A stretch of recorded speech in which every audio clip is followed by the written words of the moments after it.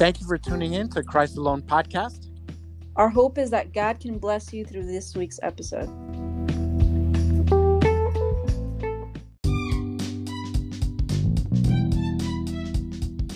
Welcome back, everybody. My name is Stevens. Welcome. My name is Angie, and I'm your host. And I'm your original host. No, I'm kidding. I'm your other host. And so, we want to say God bless you.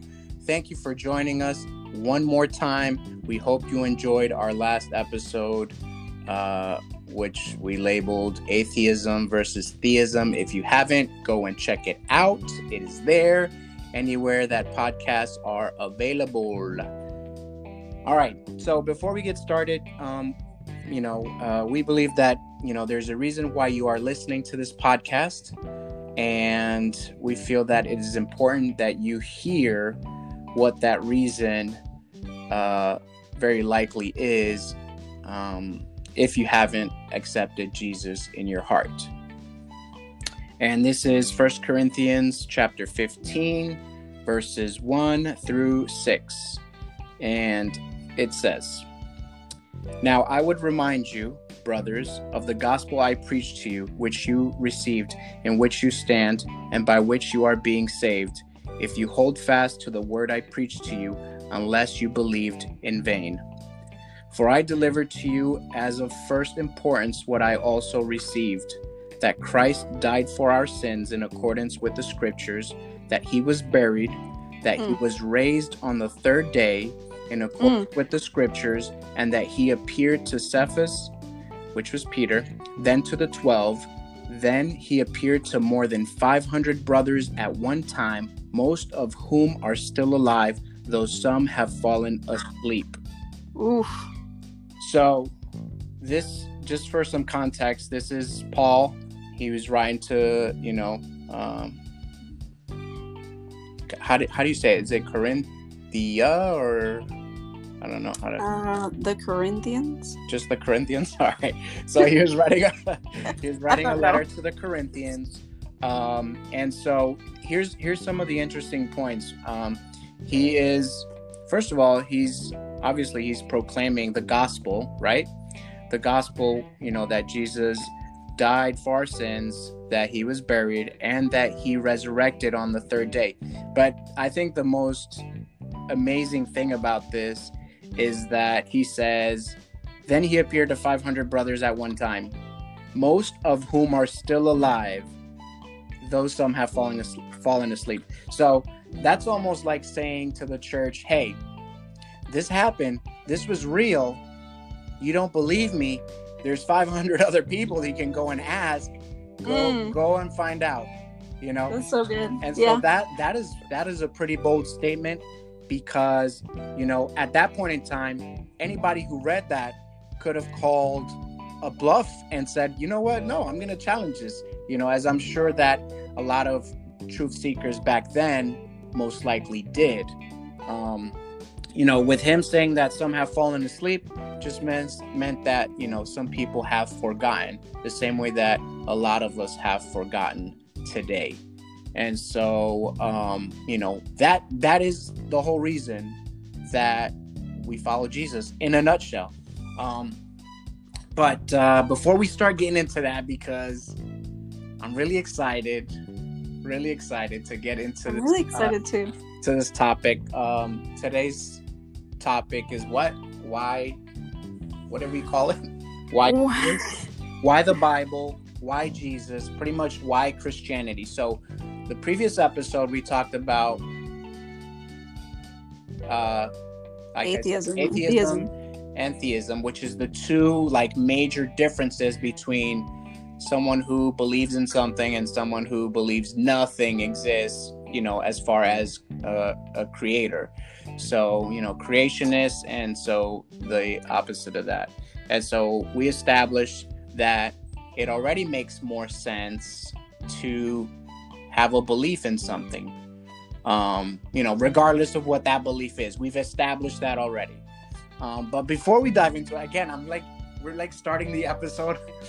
You need to calm down, okay? I'm a little excited. Also, I want to say that I don't think we're gonna get to everything like last time. No. First of all, we have a few things we still want to say about the last one. I think today, I don't even know if we'll get to why Jesus, maybe why the Bible, and then we'll get into some of Jesus, but I'm excited. It's going to be good. We got time. Because... Yeah, but how was your week? Thank you for establishing that cutoff, because I was going to get back into it. All right, so my week has been pretty great. Pretty awesome. I've been like diving into the word so hard that in a way that I probably have not in a very long time. I mentioned before, on our first episode, that my relationship with God has been touch and go. Mm-hmm. And just so you get an idea of what that meant, and I call myself a bootleg Christian, right? That's what I've been. And quite frankly, I've been that. I think I've been a bootleg Christian right up until just before we started the podcast.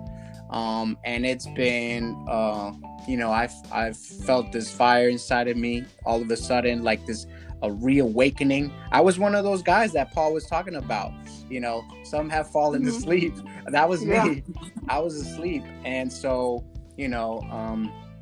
I was, claiming an identity that, maybe I just had turned my back on. So I don't know. I feel great because, it's happened to me throughout my life where, I get that fire gets ignited, and then, I start to get into it again, and then it stops. And then, like I said, touch and go. But this time feels different. This time feels different because a lot of the sin that I was, kept tripping over, is no longer an issue.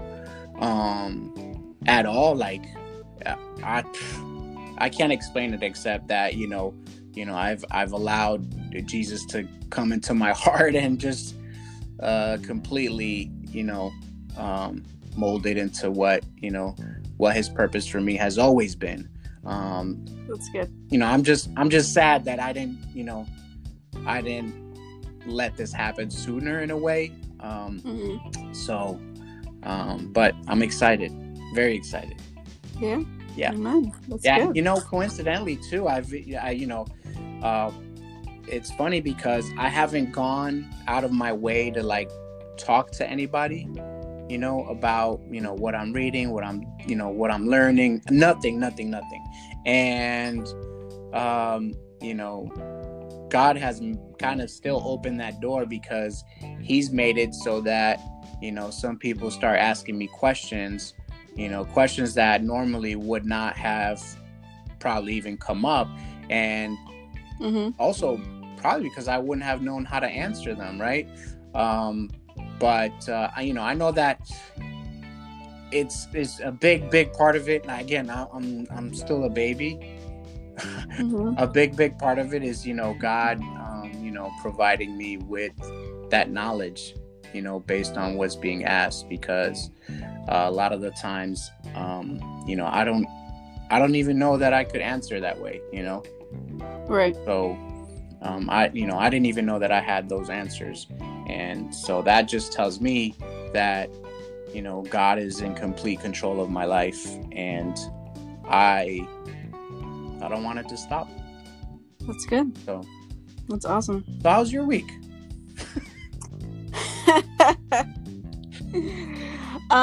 It's been really, really stressful. If anyone knows, I am a school counselor, and school starts tomorrow.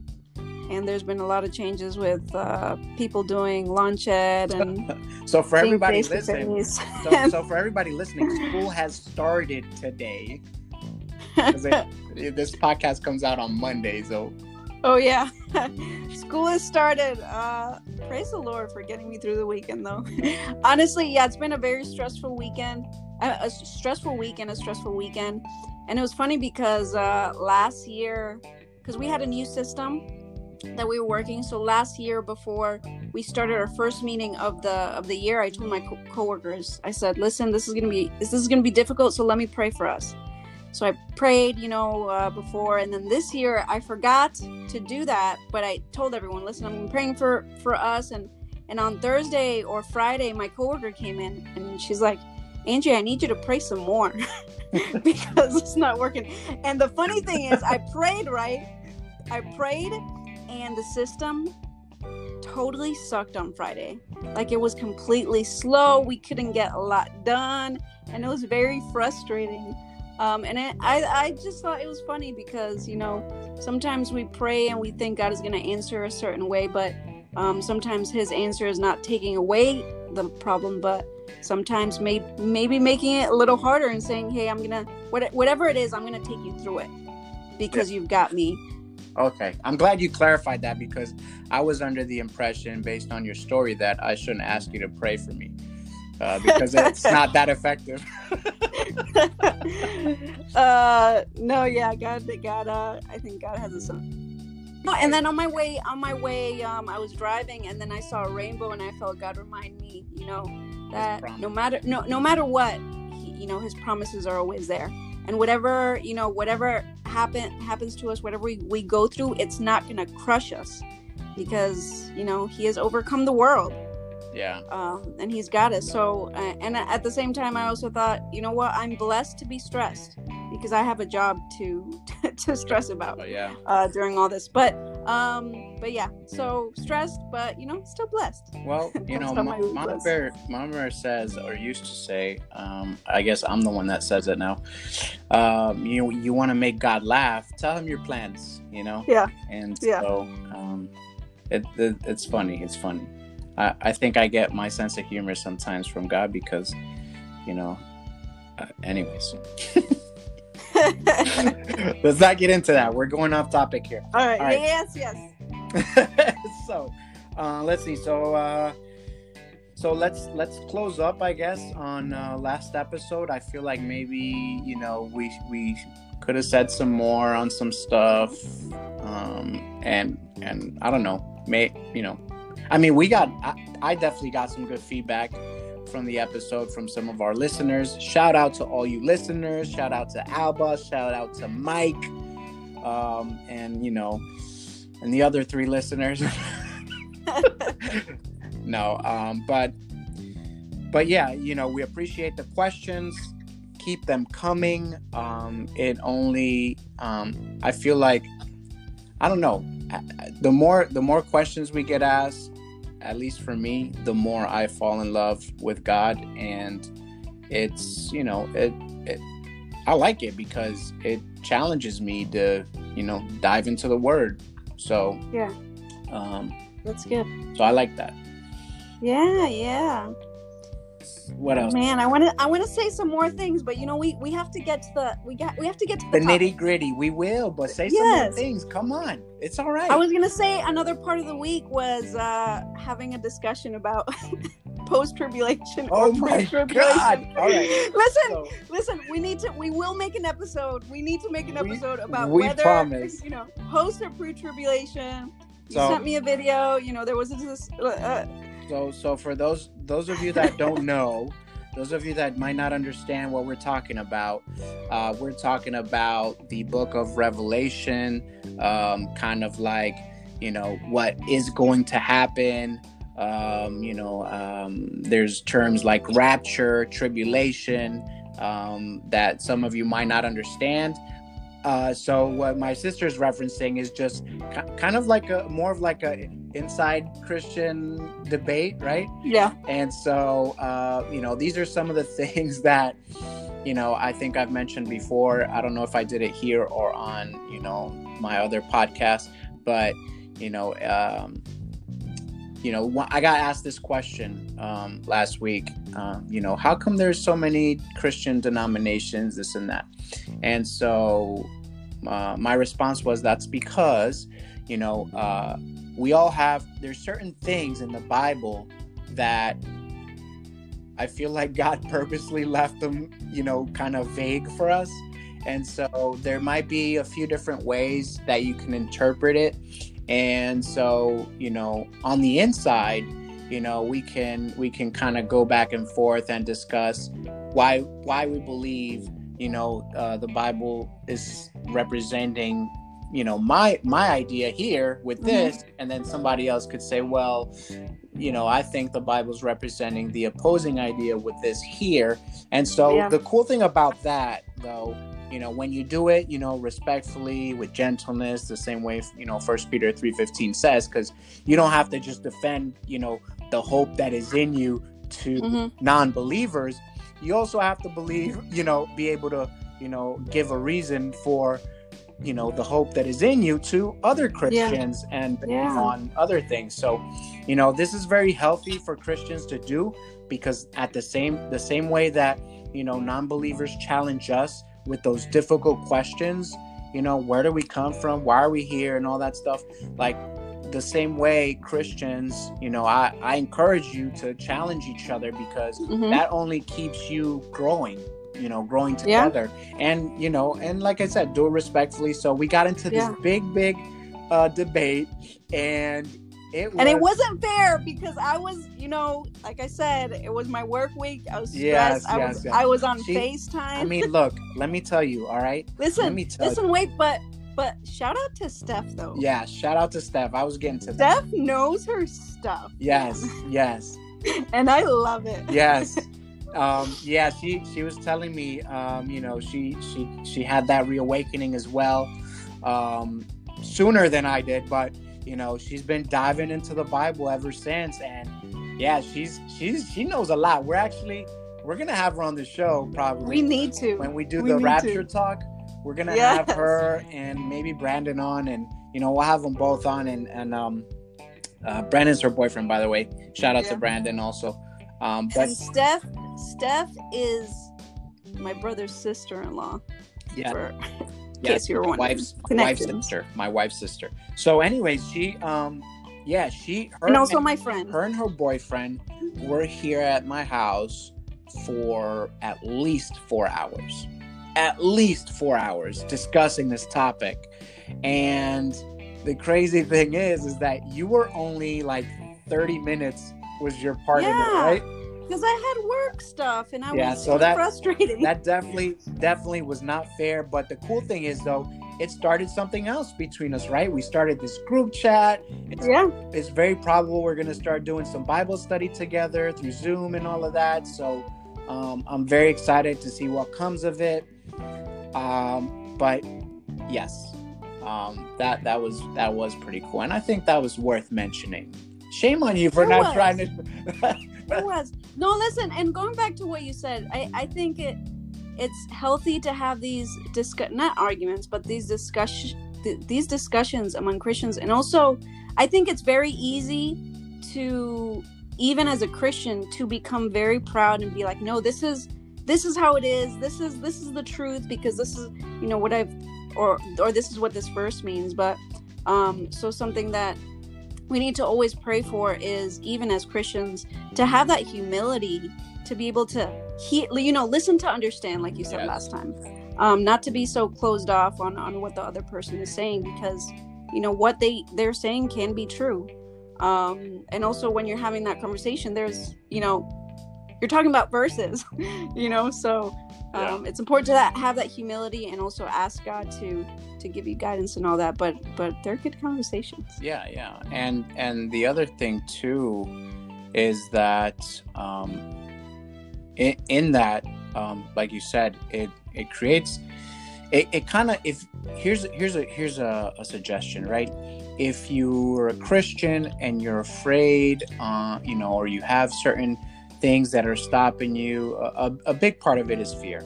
I get it. It's not easy talking to strangers. It's not easy evangelizing, especially when there's so much knowledge in the Bible. And at least for me, my thing was always, what am I gonna say? What if I get asked a question I don't know the answer to? And again, you have to go into it knowing that you don't have all the answers. But my point in saying that is that getting into these healthy, spiritual debates, I'm using that word because I'm using it in its right context, by the way. Man, you have a thing with that word. I know, but I'm using it in the right context, right? You're right. Yeah. so when you're having these spiritual debates with other Christians, that's a good kind of get your foot in the door with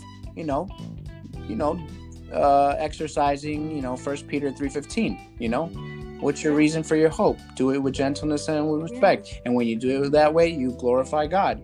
I mean, you're kind of fulfilling that verse. So, and it should encourage you to, I think one of the big points is that it encourages you to do that seeking, and to go in, at least that's what it should do, to go into the Bible, to ask God about it. Because I think sometimes we quickly just go and, okay, what does my favorite pastor say about this topic? Yes.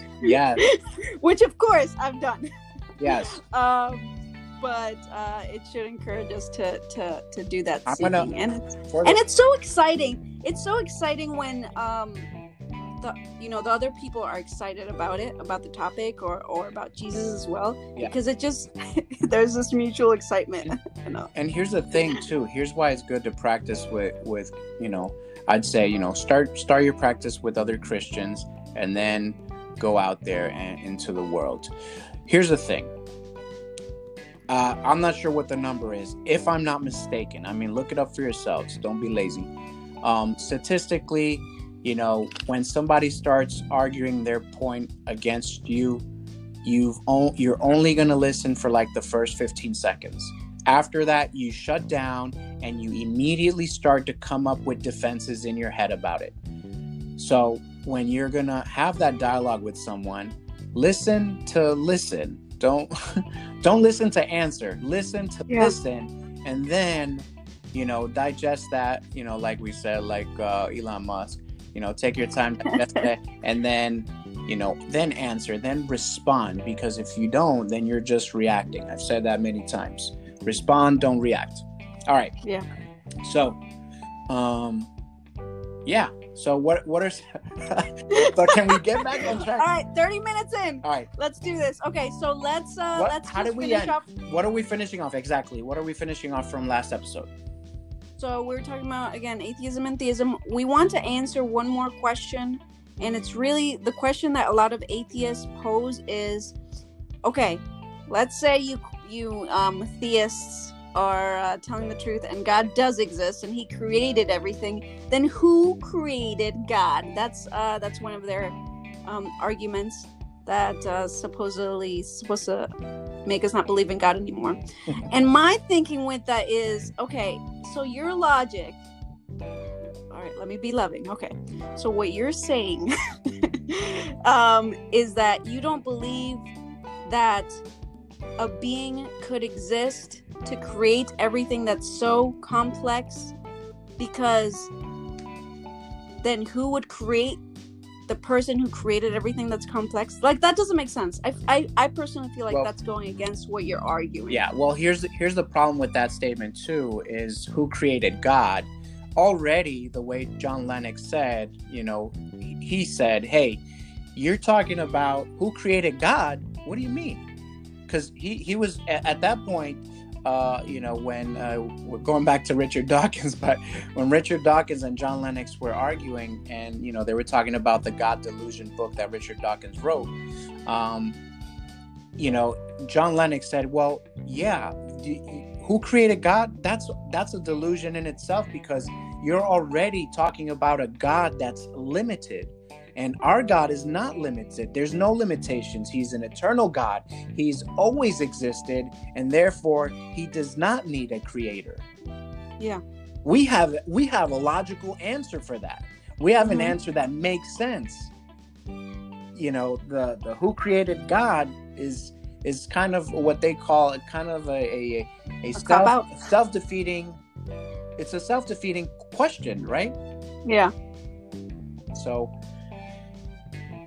And I think maybe it goes into the fact that as humans, we know everything we know has a beginning and an end. So maybe that's why it's hard to understand. But it's exactly as you said. It's God is eternal. And also something else that John Lennox said is, if a God is created, then he's no longer God. Yeah. The Bible specifically talks against created gods. Like God literally, I don't know, I don't want to say, but people, Christians and all kinds of people that are people that are following God in the Bible are saying, you know, mock the idols, because they're like, your God, this idol that you worship, it was created by someone. So how is it a god? This idol that you created, it can't speak, it doesn't see, it doesn't listen. So how is that a god? Yeah. The fact that it was created, makes it not a god. You know, using that logic, the person who created the god is more of a god than the god itself. Yeah. Which doesn't make sense again. Yeah. Yeah. So okay. I think like we said before, you know, it's just what it is that they've closed this kind of thought. You know, these people have closed their minds off to the idea, which at the same time contradicts what they stand for. I mean, these scientists stand for, you know, if you ask any scientist what is their purpose, is to find the truth. Yeah. To find the truth by experimentation, by, you know, figuring it out, you know, to put it in layman's terms, right? Yeah. That's their whole purpose. And you're telling me that, when that purpose leads to God or a God, then all of a sudden that's not a possibility? Right. That goes against what you stand for, dude. Yeah. But yeah, so we want to mention that. I know in our notes we have origin, meaning, morality, and destiny. If you want to talk a little bit on that. Well, I'm actually going to touch on that a little bit. And basically, you know, I was referencing, Ravi Zacharias' point on this. What it is basically, and, you know, like I said, I'll get into it a little bit more later. But, you know, when somebody has a worldview, a belief system, right? Well, I shouldn't say when, that's false.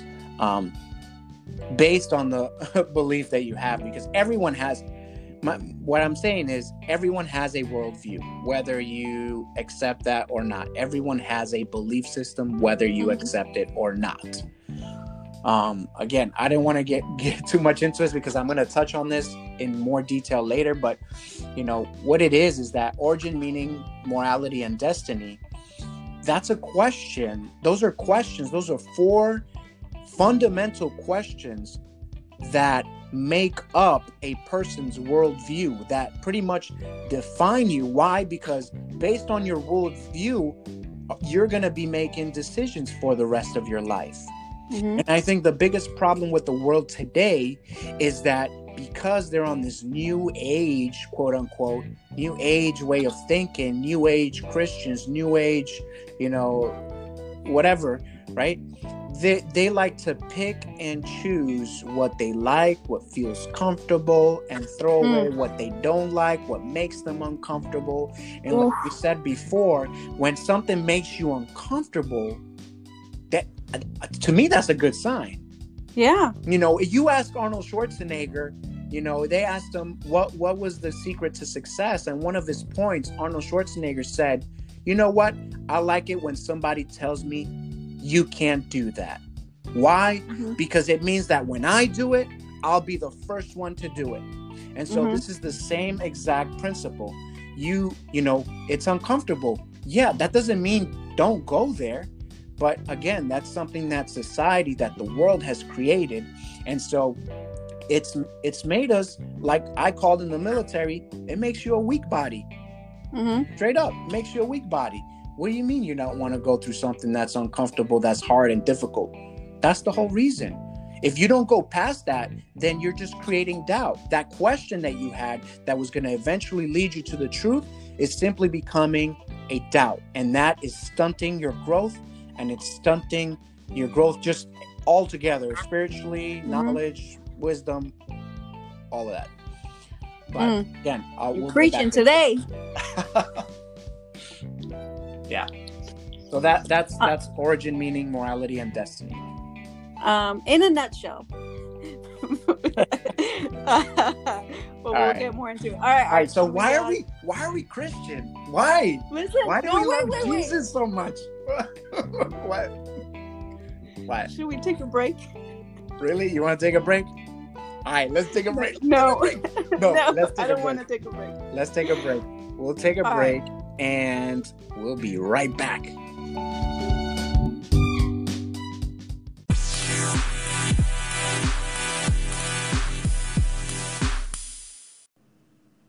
All right. Welcome back to Welcome back, everybody. Stevens Podcast. Christ alone. Christ Alone Podcast. I had to join, You can't beat them, join them. Yes. All right, let's get to it. All right.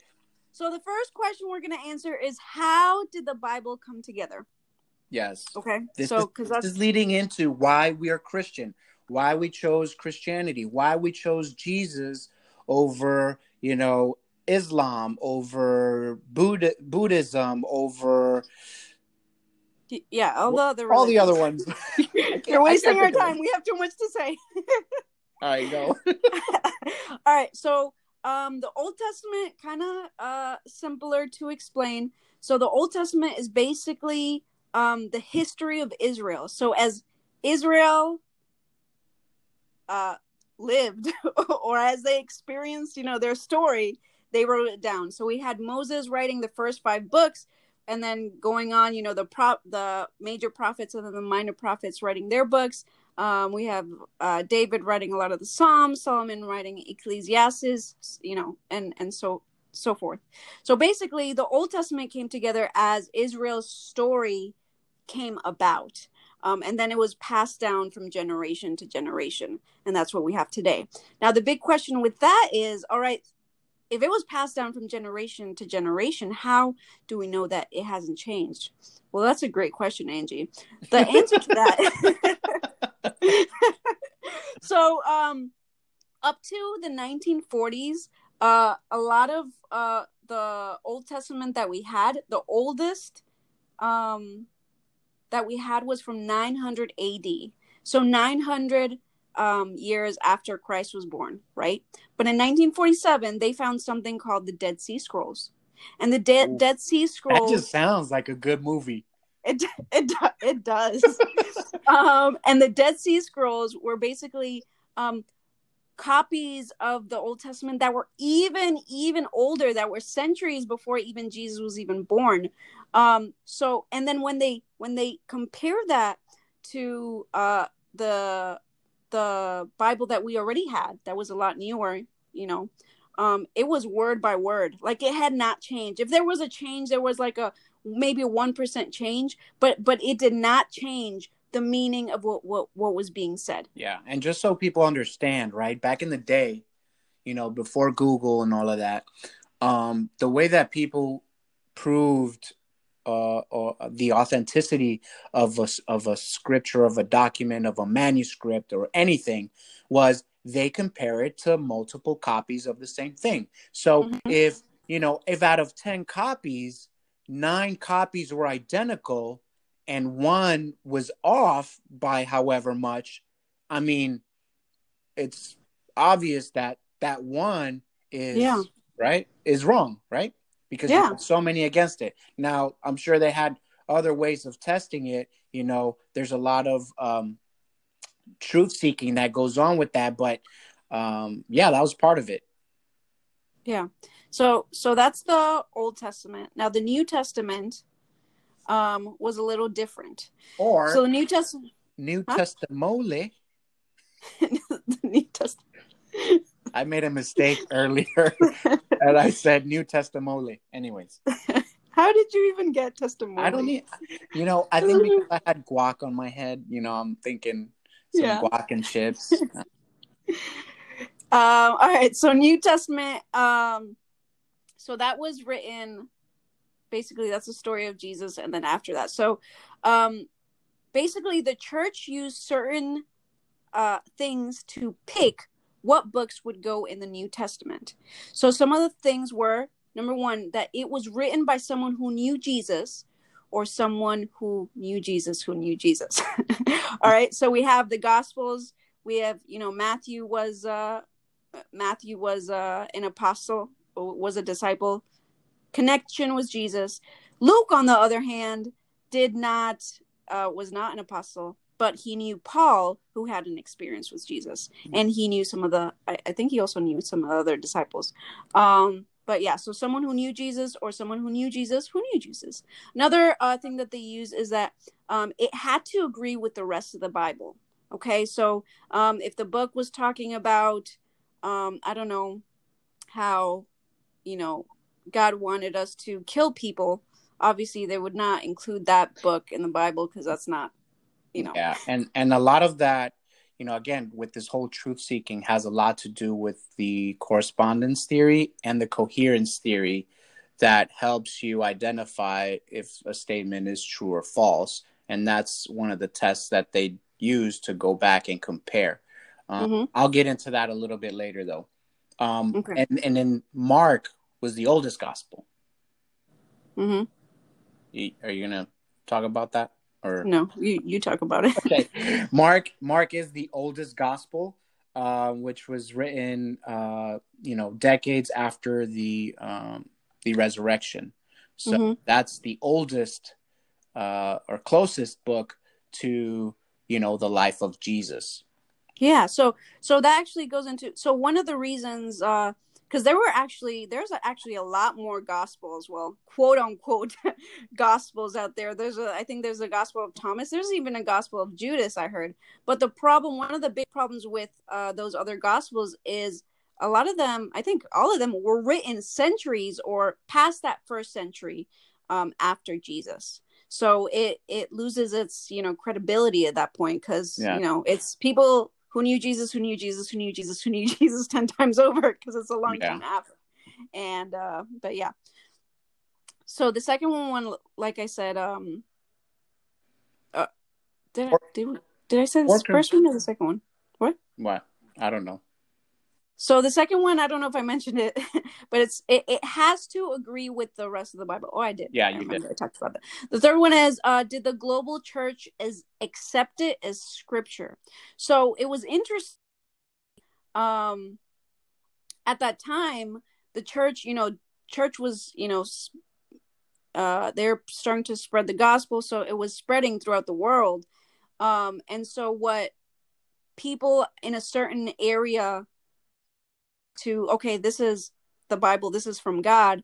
People in other churches that were far from them, they were all agreeing on what those books were, that they were that they were from God. Okay, so there was agreement by the global church in different places that those books were to go in the Bible. Again, and a good example of that was 1 Corinthians chapter 15, where like I said, Corinthians was a letter that Paul wrote to the church, and he said, there's 500 witnesses. Mm-hmm. Here are some of their names, including the apostles, and you can go ask them, pretty much. Yeah. So, but those are the reasons that were used to pick the books of the Bible. Another one was written within a reasonable time frame for it to be credible. So like I was mentioning, Gospels were written a long time after, and also we're saying things that didn't go with the rest of the Bible. I know the Da Vinci Code is based on the idea that Mary Magdalene and they had a baby, but if you look at the other Gospels, say that again, because I'm sorry, say that again, because you cut off on my end, and I don't know if you cut off on the what's going to be the final product of this. So say that again. The Da Vinci Code is? The Da Vinci Code goes off the idea that Jesus married Mary Magdalene and they had a baby, and I don't know what the rest of the story is, but if we look at the other, the actual Gospels, none of them talk about that. So that goes back into, you have to compare it with the rest of the Bible. And that's probably because there were more copies of Matthew, Mark, Luke, and John that weighed the evidence for the other Gospels. Yeah. not just in proximity of time, but also in the quantity. Mm-hmm. So yeah, so that's really how the Bible came together. Do you want to add anything to that before we get into the good stuff? The good stuff. That was pretty good though. No, The other good stuff. I think you covered you pretty much covered everything. Yeah. No, I have nothing to add. Okay. So the next question that we answer, the big chunk of it, is how do we know that the Bible is authentic, right? Because that's going to answer the question whether the Christian God is a real God. How do we know the Bible is authentic? And once we can answer the fact that how the Bible is authentic and how we know it, then we can know that, all right, then the Jesus that the Bible talks about has to be authentic, and then we'll get into more of that later. All right, so the first, I know last time we ended with how we know God is real with experience. This time I want to start it with experience. So how do you know that the God you experience is the God from the Bible and not, let's say, Allah or, a God of another religion? Is my question to you. You're asking me? Yes. I could tell you how I know. Again, I've said that a big part of believing in Christ is the experience, but it's not just that. There's a lot of things that go together that, like I said earlier, that correspond and cohere to the truth that I'm reading and the truth that I am feeling and experiencing. So all that together, it's not a single thing alone, right? Because I said in the last episode, I believe, I said that what happens is that we have an experience, right? And we like to attribute it to other things, and we take it away from God. So we all experience the same God, but the difference comes in the attribution of that experience. And like I said, most of the world will attribute that to Allah, will attribute it to karma, will attribute it to Buddha or enlightenment, right? In the Buddhist case, all these different things, they attribute it to themselves, right? Because there's a lot of self-expressivism that's going on right now. It's all about me. I'm the one that can do it. I don't need anyone else. And it's all that. It sounds motivational. It sounds nice. It sounds great. But in the end, all we're doing is attributing God's glory to something else, which is another word for that is we're idolizing. Because if we're not glorifying the one true God, then we're just simply idolizing, letting something else take God's place, which in turn is violating our first commandment. Yes. What's your answer?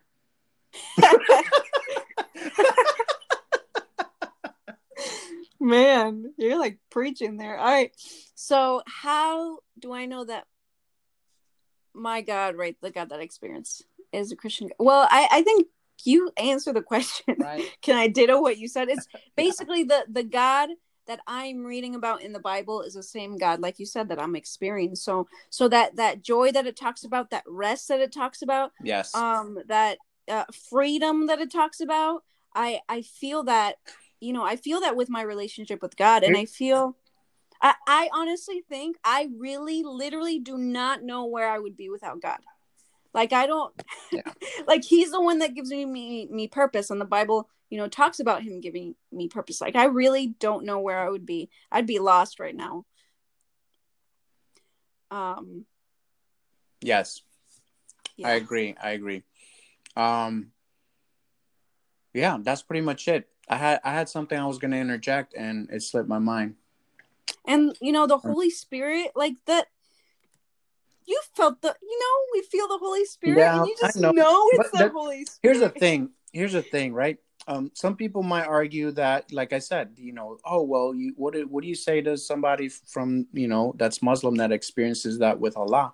And again, it's like I said, It's you're attributing it to something else that is not God, even though that might be God, right? You're attributing it to someone else. I read the book Seeking Allah, Finding Jesus by Nabil Qureshi, which, by the way, a lot of the books that we're talking about here, you can find them on, like father, like daughter podcast.com. That's my plugin for that podcast, but you can find it there because I already have an Amazon affiliation through them. If you buy the books or whatever we talk about through that link, it doesn't cost you any more, and it does help out the podcast. I know that in a sense it's helping out the Like Father, Like Daughter podcast, but because, can you do that? I'm kind of running both right now. It would all fall under the same umbrella. So anyways, again, it's us attributing it to something else. But the important thing here, and I'm going to get into it a little bit later, but when you're seeking truth, in order to identify the truth, again, I'll repeat it, you have to, what you're saying, the statements that you're saying have to first correspond to reality, right? Mm-hmm. And they have to be coherent, which means that when you put all that stuff together, it has to make sense. It has to make sense. Same thing that we talked about, the application of the Bible and all the Gospels. So that's, simply put, that's just what it is. So that's how we know. That's how we know that, I'll be honest. If you want to put it in worldly terms, we're lucky. We're lucky to be Christian. We're lucky to be born into a culture that accepts Christianity so easily, right? Because there's so many other parts of the world where you can't even say Christianity before they cut your head off, cut your tongue, cut your hands off, mutilate you and hurt you and kill you and your family and all of that. Yeah. So we're very fortunate, worldly term. We're very blessed, right?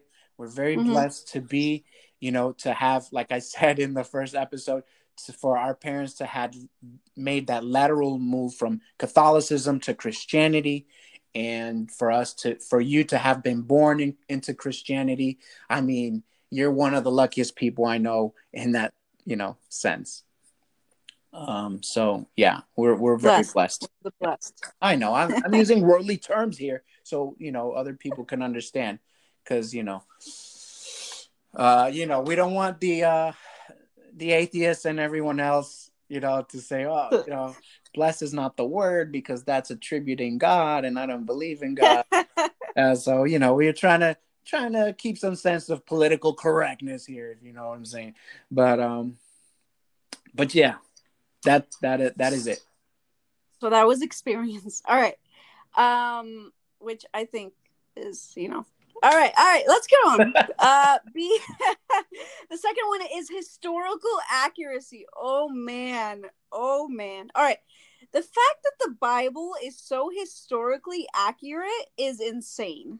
Like, it's very specific about time periods, about kings, kingdoms, wars, the genetic line, what is that called? The descendancy. Like, it's so specific. And if you if you were to if at any point any historical book any historical book would have said anything against or in contrary to the history that the Bible talks about, then the Bible would have lost its validity.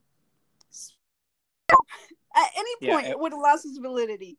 Yeah, I mean, beginning with just the resurrection, right? Christ said that he was going to resurrect in the body, right? Because if he would have said, I'm going to resurrect in the spirit, nobody could have challenged that. Nobody could have challenged that. And that would have made for a weak statement, right? Because or a weak point to argue because of that fact. But he said, I'm going to resurrect in the body. And so when he goes up to Thomas, who didn't believe, right? He's one of those people that says, oh, I got to see to believe. I got to, this can't be happening. I must be going crazy, like most people say nowadays, right? This can't be happening. And Jesus told him, put your hands in my wound. Put your hands through my wounds. Yeah. Feel it. And he believed. And so, again, that to me, that in itself, is amazing to me. The big thing about the Bible, Christianity, all that intention, all that thing, everything all together collectively, Jesus and everything that you see and read in the Bible, it is intentional. Yeah. It is intentional. It is Mm-hmm. done on purpose so that it cannot be refuted.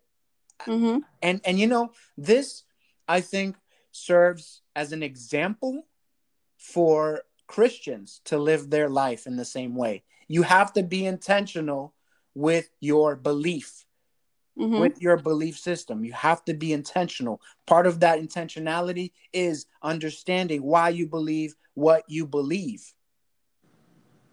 Don't take our word for it. Do your own homework. Yeah. That's all I can say. Yeah, do your own homework, man. Or lady.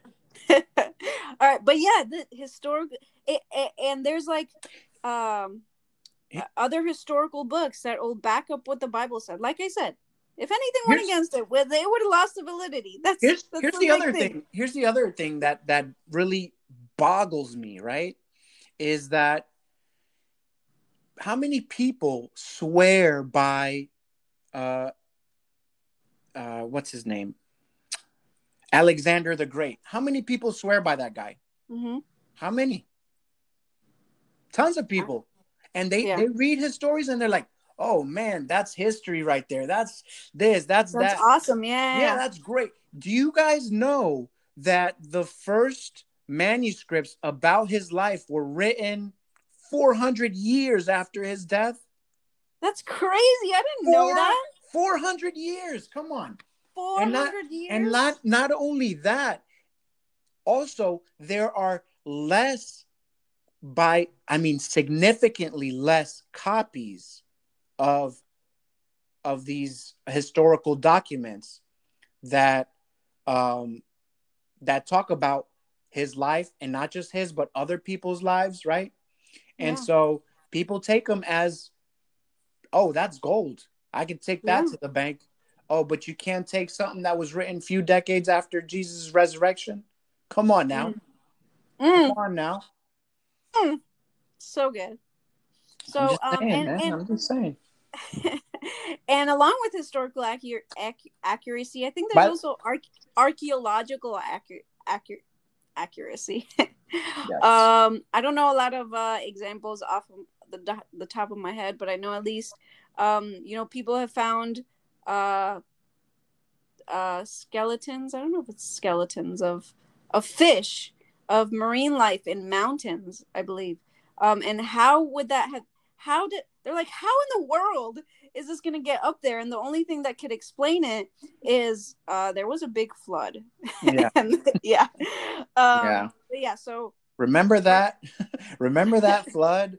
That takes me into another question that I got, and I'll touch on it briefly. We understand that Noah lived until age, I don't know the exact number, but was it like 950 or something like that? I don't know. I don't know. He lived into at least, just over 9 centuries. And so, someone said, hey, you're going to tell me somebody lived till he was 900 and something years old? Come on, man. Here's the thing. You don't understand. I go back to Jeremiah 33:3, where God says, call to me and I will show you hidden things, right? I'm paraphrasing here, but it's hard for you to understand because you don't have Christ in your heart. Mm-hmm. Why? Again, I hate that I repeat myself so much, but I think some people need to hear it, right? What did C.S. Lewis say? I believe in the sun and the sunrise the way I believe in Christianity the way I believe in the sunrise. I believe in the sun not because I see it, but because of what it allows me to see. And so because Christianity is that way, we can see these things and we have nothing that blocks us, that, naturally our spirit is going to suppress the truth. We know that as Christians because Paul tells us that in Romans. We're suppressing it. It's like a basketball. When you try to push it down under the water at the pool, right? You could only do it for so long. And then some people are just better at it than others, but, suppressing it, you know, it's for some people, they develop that, I guess that muscle memory and they're able to do that. But Mm-hmm. for most of us that listen to, the voice of God, which is the voice of reason, we understand that these things are totally possible. Why? Why is it possible for somebody to live 900 years back then and not now? Right? I think since the life of Jesus, right? I think life expectancy was 70, 80 years old, right? Or Mm-hmm. something like that. So Yeah. why? Well, I mean, God did a reset with the flood. If Yeah. I'm not mistaken, nobody after Noah lived that long, Yeah. right? He actually says it. I don't remember what he actually says, but during that time, he says that people will only live around 120, Yeah, 120, like yeah, that they would no longer live as long as they yeah. have And been. here's the simple, or I guess simple or scientific or whatever you want to call it, explanation to that, right? Um, I mean, for the evolutionists out there, right? Things evolve, right? You attribute evolution to a cosmic disparity that happened randomly somewhere. Well, we have an explanation for that cosmic disparity, which is not really even random, right? Um, we call it God, right? Mm-hmm. God has control. He is sovereign, so he has control over the evolution of everything, right? He has control over everything. So isn't it possible in your evolutionist theory to also uh, attribute, if you don't want to attribute it to God, attribute it to the evolution that humans just didn't live that long after that because our DNA changed, because we adapted to different, circumstances of the environment at that time. Now, like I said, I believe God did a reset. He did a reboot on the world, and he said, you know what, letting these people live for this long is just not. It's not good for them, for whatever Yeah. reason, right? I mean, I Yeah. don't know. God has his reasons for doing things, but I believe that God changed it because he's sovereign and he has authority over every living thing. So Yeah. Yeah. So that was historical accuracy. The last reason, well, maybe that's another reason, is fulfilled prophecy. Fulfilled prophecy. There are thousands of fulfilled. I wish I had an exact number. I don't have an exact number. I just know it's thousands. That's a lot all of right, give us some prophecies examples. Give us some that examples. are fulfilled. Should we go? I feel like we need to wait to go to the We, specificities we of will. Jesus We for will. next time. But We will. but But the fact that it talks about Jesus being born in Bethlehem, it talks about Jesus being pierced. It talks about that he was born of a virgin. this is Old Testament, by the way. Old Testament. It has so many prophecies. There's literally whole chapters in like a whole chapter in Isaiah that you're reading it and you're like, this is Jesus. This is talking about Jesus. So just the fact that he fulfilled so many prophecies, the possibility, and also the prophecy of his, like you say, the prophecy of his life, of his death, and his resurrection, of all those things, Yeah. and the fact that he fulfilled every one, he has to be the Son of God. But Ironically, he starts off his ministry by reading chapter 61 of Isaiah, yeah. and then he says, as you hear this, it's the scripture is being fulfilled as you are hearing it. Mm. He And doesn't. it's so crazy He because he doesn't read. says And that. here's the thing, right? For us nowadays, I think for many Christians, it's hard to understand why people thought he was claiming to be God, right? But if you read the rest of that chapter, in the end, it says it. Mm-hmm. It talks about it. Can you find it really quick? Isaiah 61. Yeah. Yeah. What? where do you want me to read? So well, Isaiah 61, he reads that first part. I think he reads the first couple verses.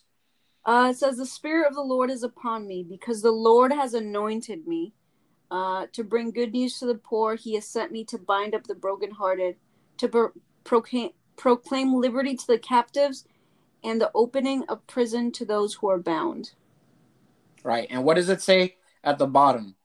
Towards the end, I think. For the earth brings forth its sprouts, and as a garden causes what is sown in it to sprout up, so the Lord will cause righteousness and praise to sprout up before all the nations. Hold on, I found it. Okay.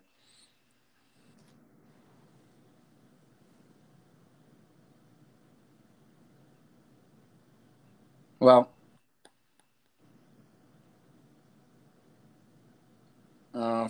he says, so for I, the Lord, love justice. I hate robbery and wrong. I will faithfully give them their recompense, and I will make an everlasting covenant with them. That right there is that, right? Because who made the covenant with the people? God did, right? Mm-hmm. God did. And that's why the Pharisees right away, they start talking amongst themselves saying, whoa, that's blasphemy. Like this dude is saying he's God. What? Yeah. And that's what starts the whole thing. Yeah.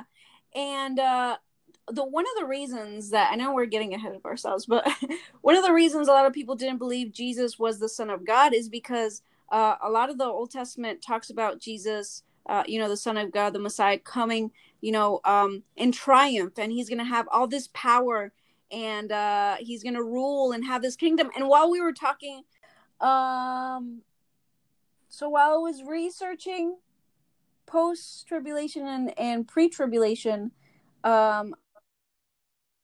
me realize that that powerful Jesus, that powerful Messiah that the Old Testament talks about is the second coming, when he comes the second time.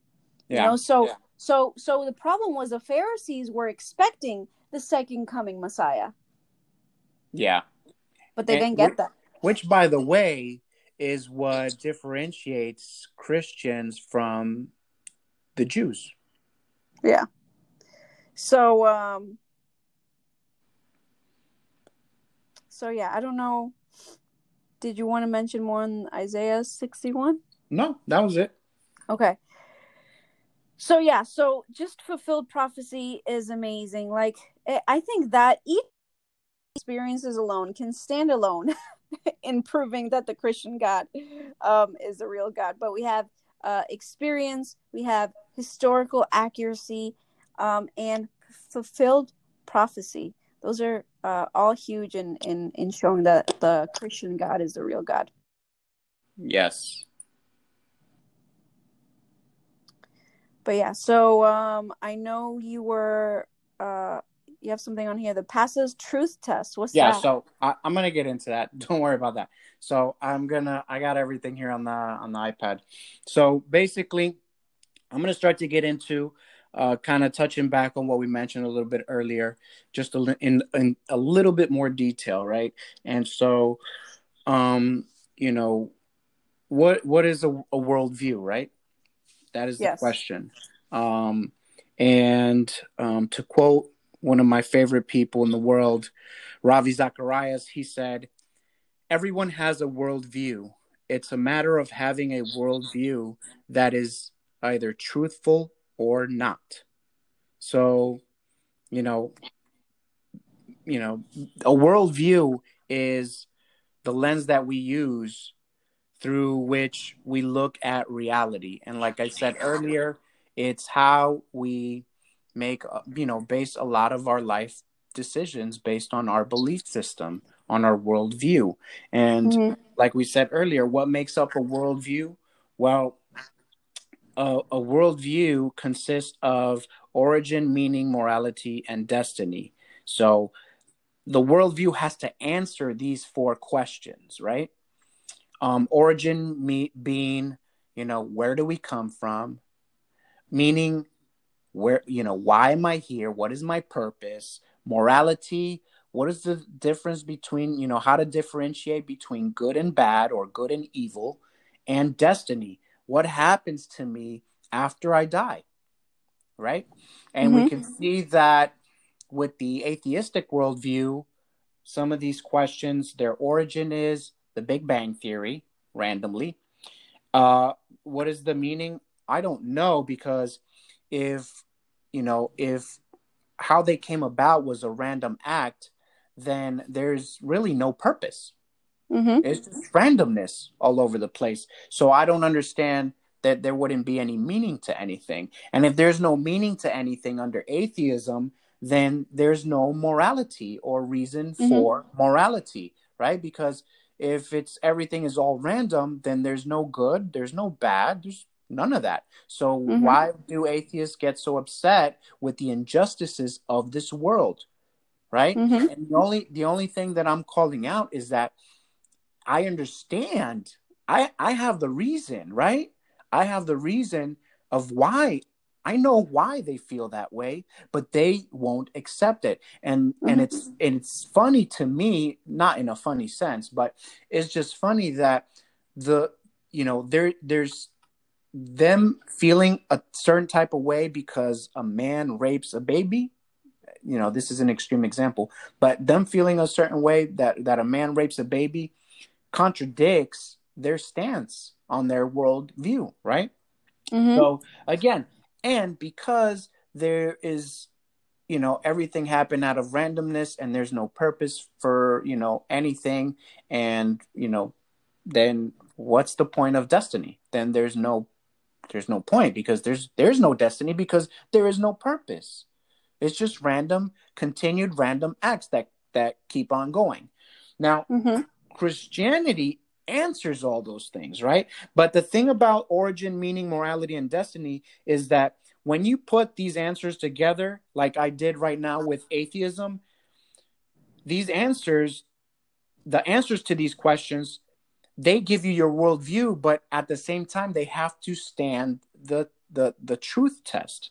They have Mm-hmm. to they have to pass that. They have to be corresponding to reality, and they have to cohere to each other. And already we see that based on the origin, it's already nullifying the other three.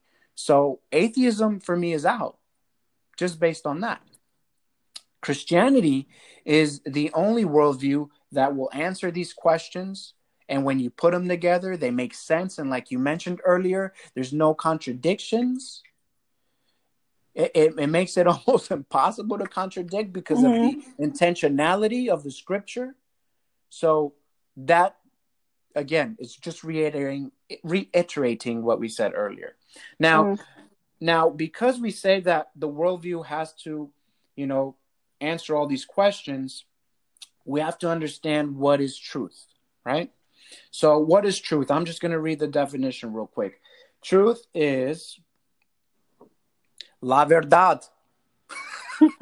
Sorry, I so when I put in the Google for truth, I think I put translation, because I wanna be able to have this if I have to repeat this in Spanish or something, if I get Mm-hmm. the opportunity to Are you any saying we should do a Spanish podcast called Cristo Solo? Is that what you're implying?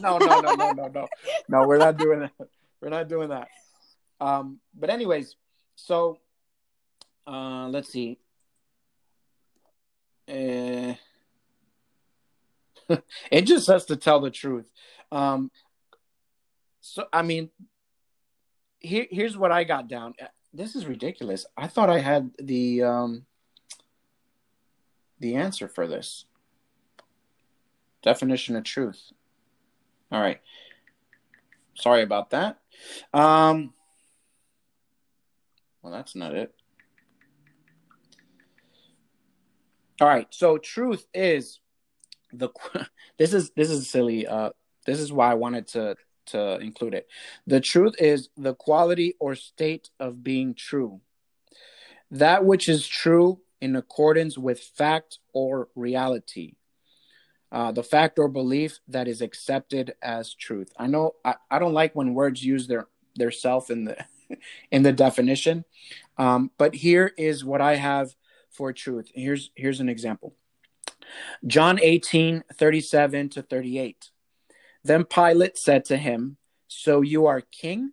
Jesus answered, "You say that I am a king. For this purpose I was born, and for this purpose I have come into the world, to bear witness to the truth.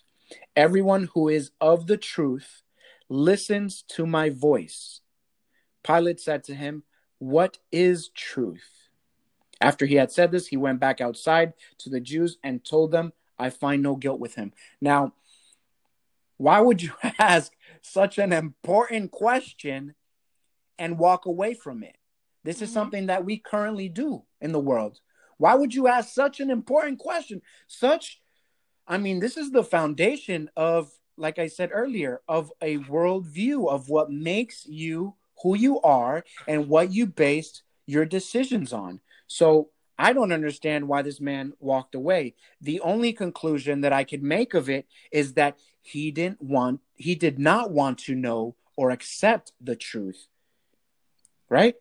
That's the only explanation I got for Pilate. I don't know. I can't ask him.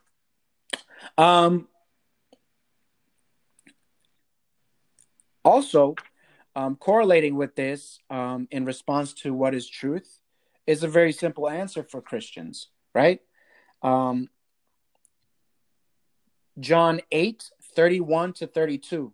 So Jesus said to the Jews who had believed him, "If you abide in my word, you are truly my disciples, and you will know the truth, and the truth will set you free." Amen. Listen, man, I don't know if, the enlightened out there know this. I don't know if anyone else out there that feels good about their life that doesn't have Jesus knows this, but you're quoting Jesus. When you say the truth will set you free, you are quoting Jesus, right? I'm just saying. That's so good. That's a great point. Can I continue? All right. John 14:6. Jesus said to him, "I am the way and the truth and the life. So good. No one comes to the Father except through me." So, ain't nobody. If you're Christian and you forgot what the truth is, just play the last couple seconds back. So that for us as Christians, that is what truth is. Now, for the rest of the world, I guess you could say there are two different parties to the truth. I say truth is absolute, right? It's said in the definition from Google that truth is a fact, right? And it's reality. What does that mean? What's reality?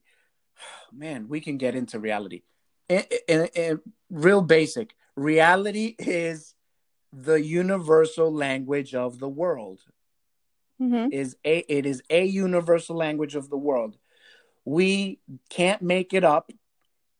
As everyone likes to say, it is what it is. That's reality. We can't change it. We can't do anything about reality except exist in it. Okay? So for me, that's what the truth is. The truth is absolute. It can't be changed, no matter how you put it. Yeah, it reminds me of the coexist. I don't know if that's that's just a belief of, all the religions together. All the religions, maybe all the religions have some truth. But that like you said, there can only be one truth. Jesus is the only way, the truth, and the life. It's like, 1 + 1 is always going to equal 2. Well, it can't be changed where 1 plus the the equation can't be changed. I don't know if I'm going to mention that one of the examples I'm going to give later, but it's like A is not minus A. Yeah. It's just that simple. That's why I said before in other podcast episodes, truth is exclusive. It's exclusive because if it's one thing, it can't be the opposing thing. So if truth is absolute, it definitely cannot be relative. What does that mean? That's for relative truth is what gives people, in my opinion, a false sense of reality in thinking that they can claim things like, well, if you were born in a different part of the world, you'd be Muslim, you'd be Jew, you'd be a Buddhist, you'd be a Hindu. That's what gives them the courage to say those things. Or if you were born into a culture that allowed hitting women, or if you were born into a culture that allows racism, abuse, sex trafficking, which, by the way, are things we're dealing with today in the USA and globally, right? These are things. I mean, it's happening here. So if they're going to say, well, if you were born into a culture, guess what? We are part of a culture that is apparently okay with racism, that is apparently okay with abuse, that is apparently okay with sex trafficking, right? So I want you to, those people that say those things to riddle me that. What does that mean then? You're part of a culture that is okay with these things. So why are you not okay with it? Doesn't make sense to me. Those are the same people who say truth is relative, right? But here's the funny thing about that statement. The truth is relative is a statement. Is that a statement that is relative? I mean, if somebody says the truth is relative based on where whatever, then is that statement relative? Is that a relative statement, right? If it is, then it's being subjective and not objective, the way that truth is supposed to be. And if it's not relative, then it's an absolute, because the statement itself is claiming to be true, which is, I guess, not, because it's relative, or at least not always true. So again, that is what we talked about earlier, a self-defeating statement. So people make these claims and they don't understand what they're talking about. So Christians out there, when somebody tells you these, things about, oh, if you were born here, you were born there, it'd be a different story, that they're accepting a relative truth. And again, that is a self-defeating statement because it negates itself. So keep that in mind. So how do we test the truth? There are ways that you can test what something is, the way that you could tell that something is true, right? And again, this is pulled straight from Ravi's theories and scholarly knowledge, right? So I take no credit for this, but it's logical consistency, empirical adequacy, and experiential relevancy. That's how you tell that something is true. So what's logical consistency? Something that is predictable and reliable, right? So consistency, the definition of consistency is a set of claims is consistent if it is logically possible for all of them to be true at the same time. This is what we were talking about earlier. So I'll say that again, because consistency is a set of claims that are logically possible for all of them to be true at the same time. That means it's not contradictory. Like I said earlier, A is not minus A. That's impossible. Self-defeating statement again. So what's the opposite of consistency? Inconsistency. So here are some examples. If I say all humans are mortal, and then I say some humans are immortal, you'd call me crazy, right? That doesn't make sense. It ain't consistent. It's not consistent. And that's what claiming relativism is, a relative truth. So here's this example. This goes back to how you were explaining, with the Bible and how they, put them together and decided, well, these nine all are, say the same thing, but this other one doesn't. Okay. So here's, again, basic, not using the Bible as a reference. If I say all humans are mortal, and then I say Simon is immortal, can my statement still be true? Absolutely. Here's why. All humans are mortal. Simon is immortal. However, I have not defined if Simon is a robot, a dog, a human, what it is. Or just the pet name for a friend or something. I don't know. Like, we have not defined that. So we can, if we say all humans are mortal, Simon is immortal, and then I say Simon is human, which one of those three statements is not true? Are you going to answer? Simon is immortal. Well, then you have a dilemma, right? Because then we have to investigate further and figure out which one is accurate. Simon's immortality, or is Simon really human? If Simon is really human, then he's not immortal. But if Simon is immortal, then he is not human by definition. But it can be both. So again, something that is inconsistent, or logically inconsistent, it doesn't tell us, like in those three statements, if something by itself, if it's false or what it is, right? Again, like I said, we have to investigate further. And so there are two ultimate tests. I mentioned them earlier: correspondence theory and the coherence theory. The correspondence theory is how it corresponds to reality, how accurately it responds to reality. The coherence theory, it makes sense with sentences, propositions, or beliefs.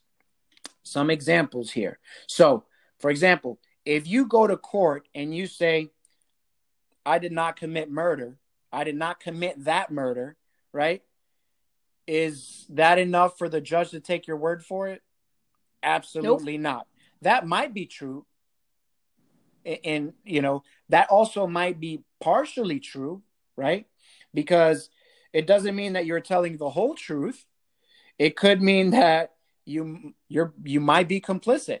If you say, I was in California when that murder occurred, then okay, you didn't commit the murder, but is the lawyer going to be okay with that? Is the lawyer going to be okay with you saying I was in California and I had nothing to do with that murder? Absolutely not. What is the lawyer going to do? The lawyer is going to listen to all your truth claims, put them together, see how they correspond to each other, and see if they're coherent. And on the basis of that, the judge or jury will make their decision. Of course, then there's also evidence, right? I lost some light here. But so again, we'll go back to logical. That was logical consistency. Sorry, I kind of jumped forward and said the correspondence theory and coherence theory. But then there's going back to logical consistency, empirical adequacy, and experiential relevancy. So the empirical adequacy is something that is verifiable, like history and other evidence, right? Like you talked about.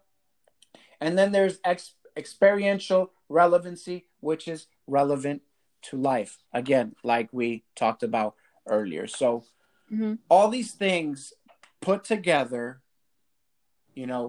that's what is going to allow you to determine whether your worldview is true or not. And like I said earlier, I think that a lot of people, they just pick and choose, from here, from there, what sounds good, what doesn't, they throw away, and they create their own mix or remix of worldviews, and that a lot of the times contradict each other, right? I'm going to use Islam as an example simply because, you know, out of all the worldviews, Islam and Christianity are the two that are, to a certain extent, I guess, at least for Islam, is somewhat consistent, right? Over the other ones, I'll say. Now, with Islam, Islam claims, right? Islam claims that Jesus did not die on the cross.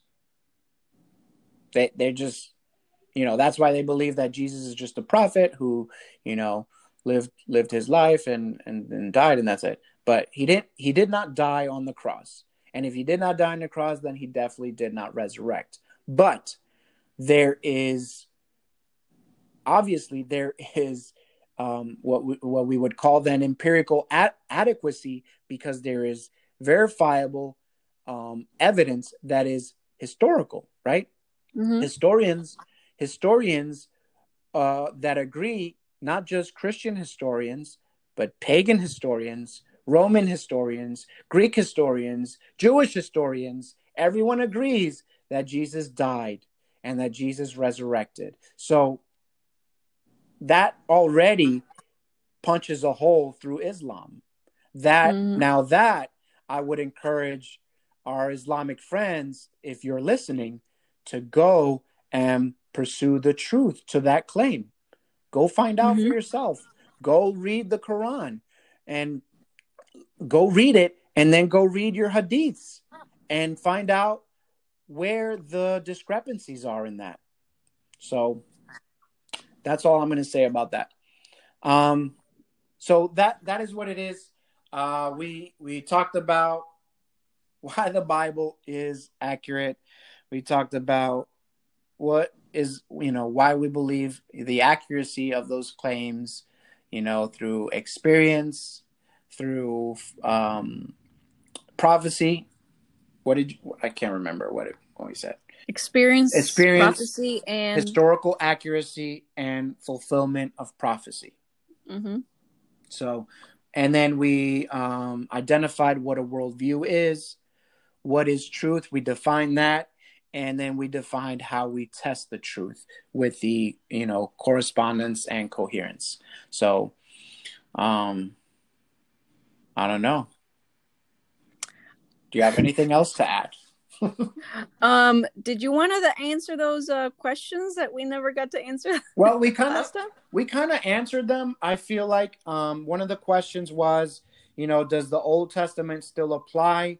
I think we've already established that the Old Testament was the original, you know, the Bible in Hebrew, and that the first half of the Bible as we know it today, right? It is the Mosaic laws. So basically, Moses wrote the first 5 books.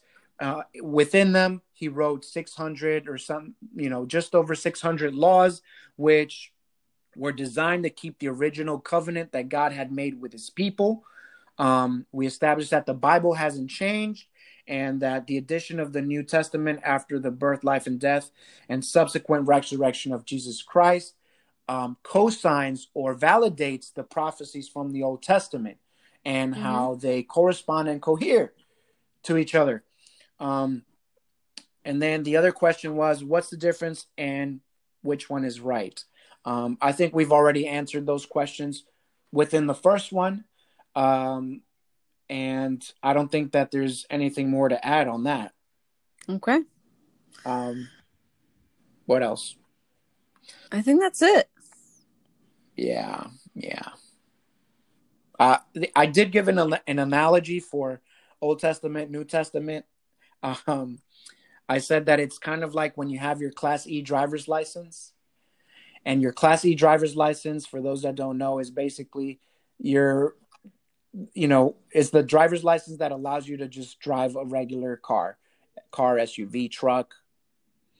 But after a certain weight, and you need a special license for that, which is called a CDL, or a commercial driver's license.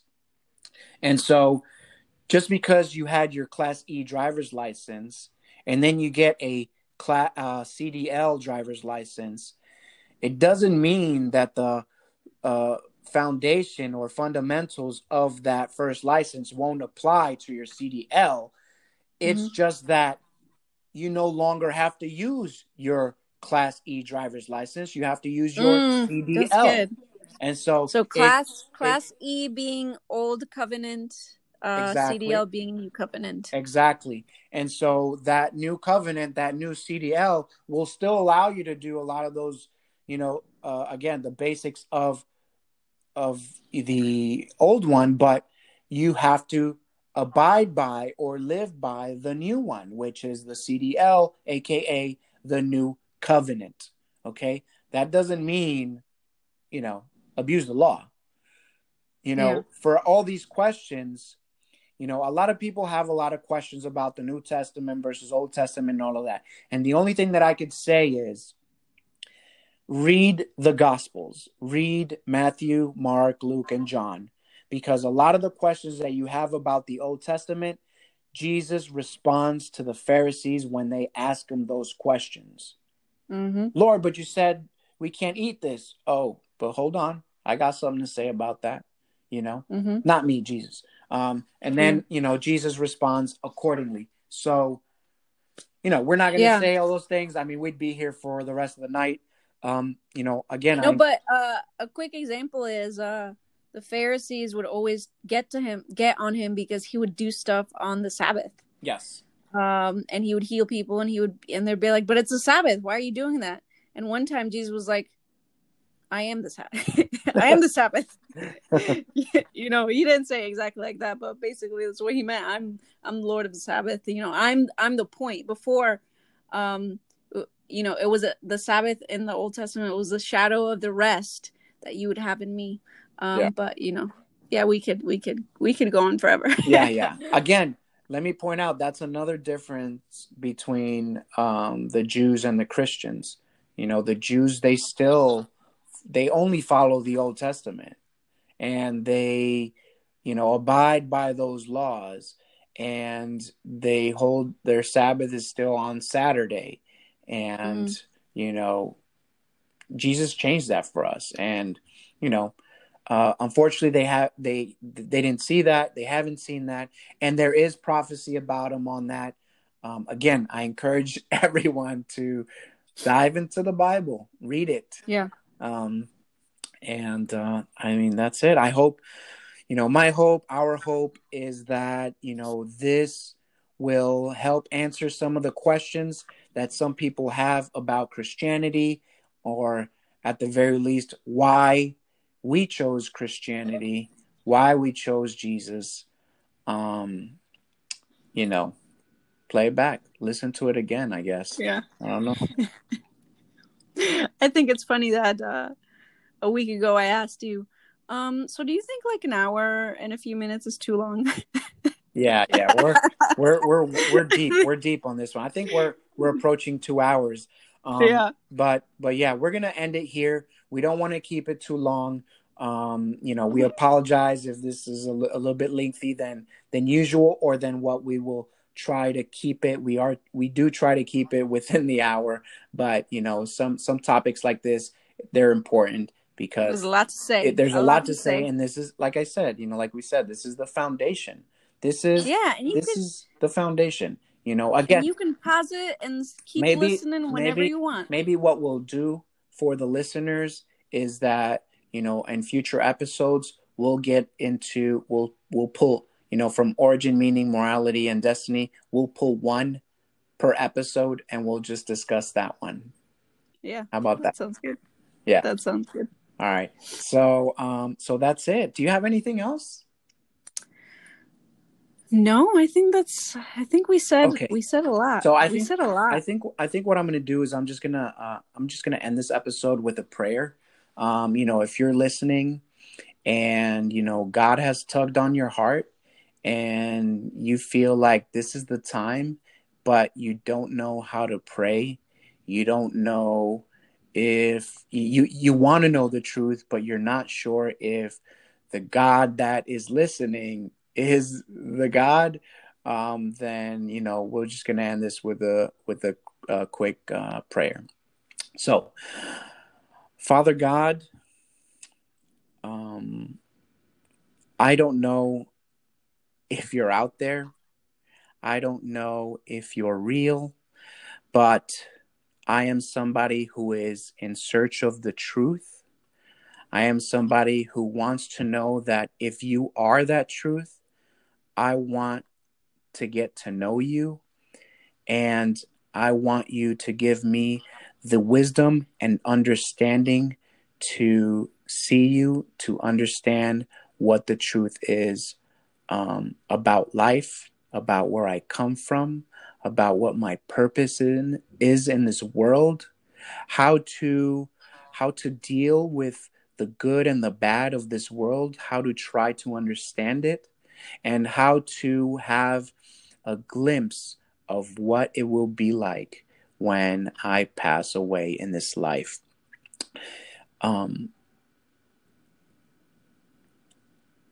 want to I want the opportunity to get to know you, and if you are real, please show me in a way that is overly evident, so that I know that it is the truth.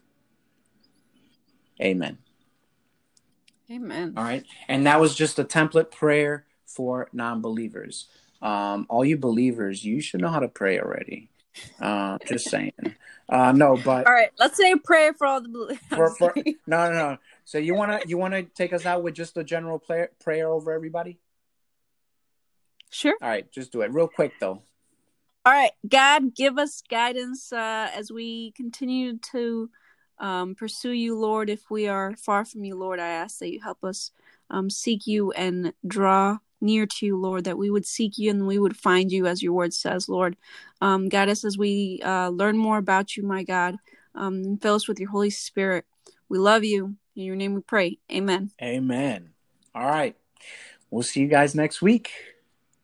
God bless you guys.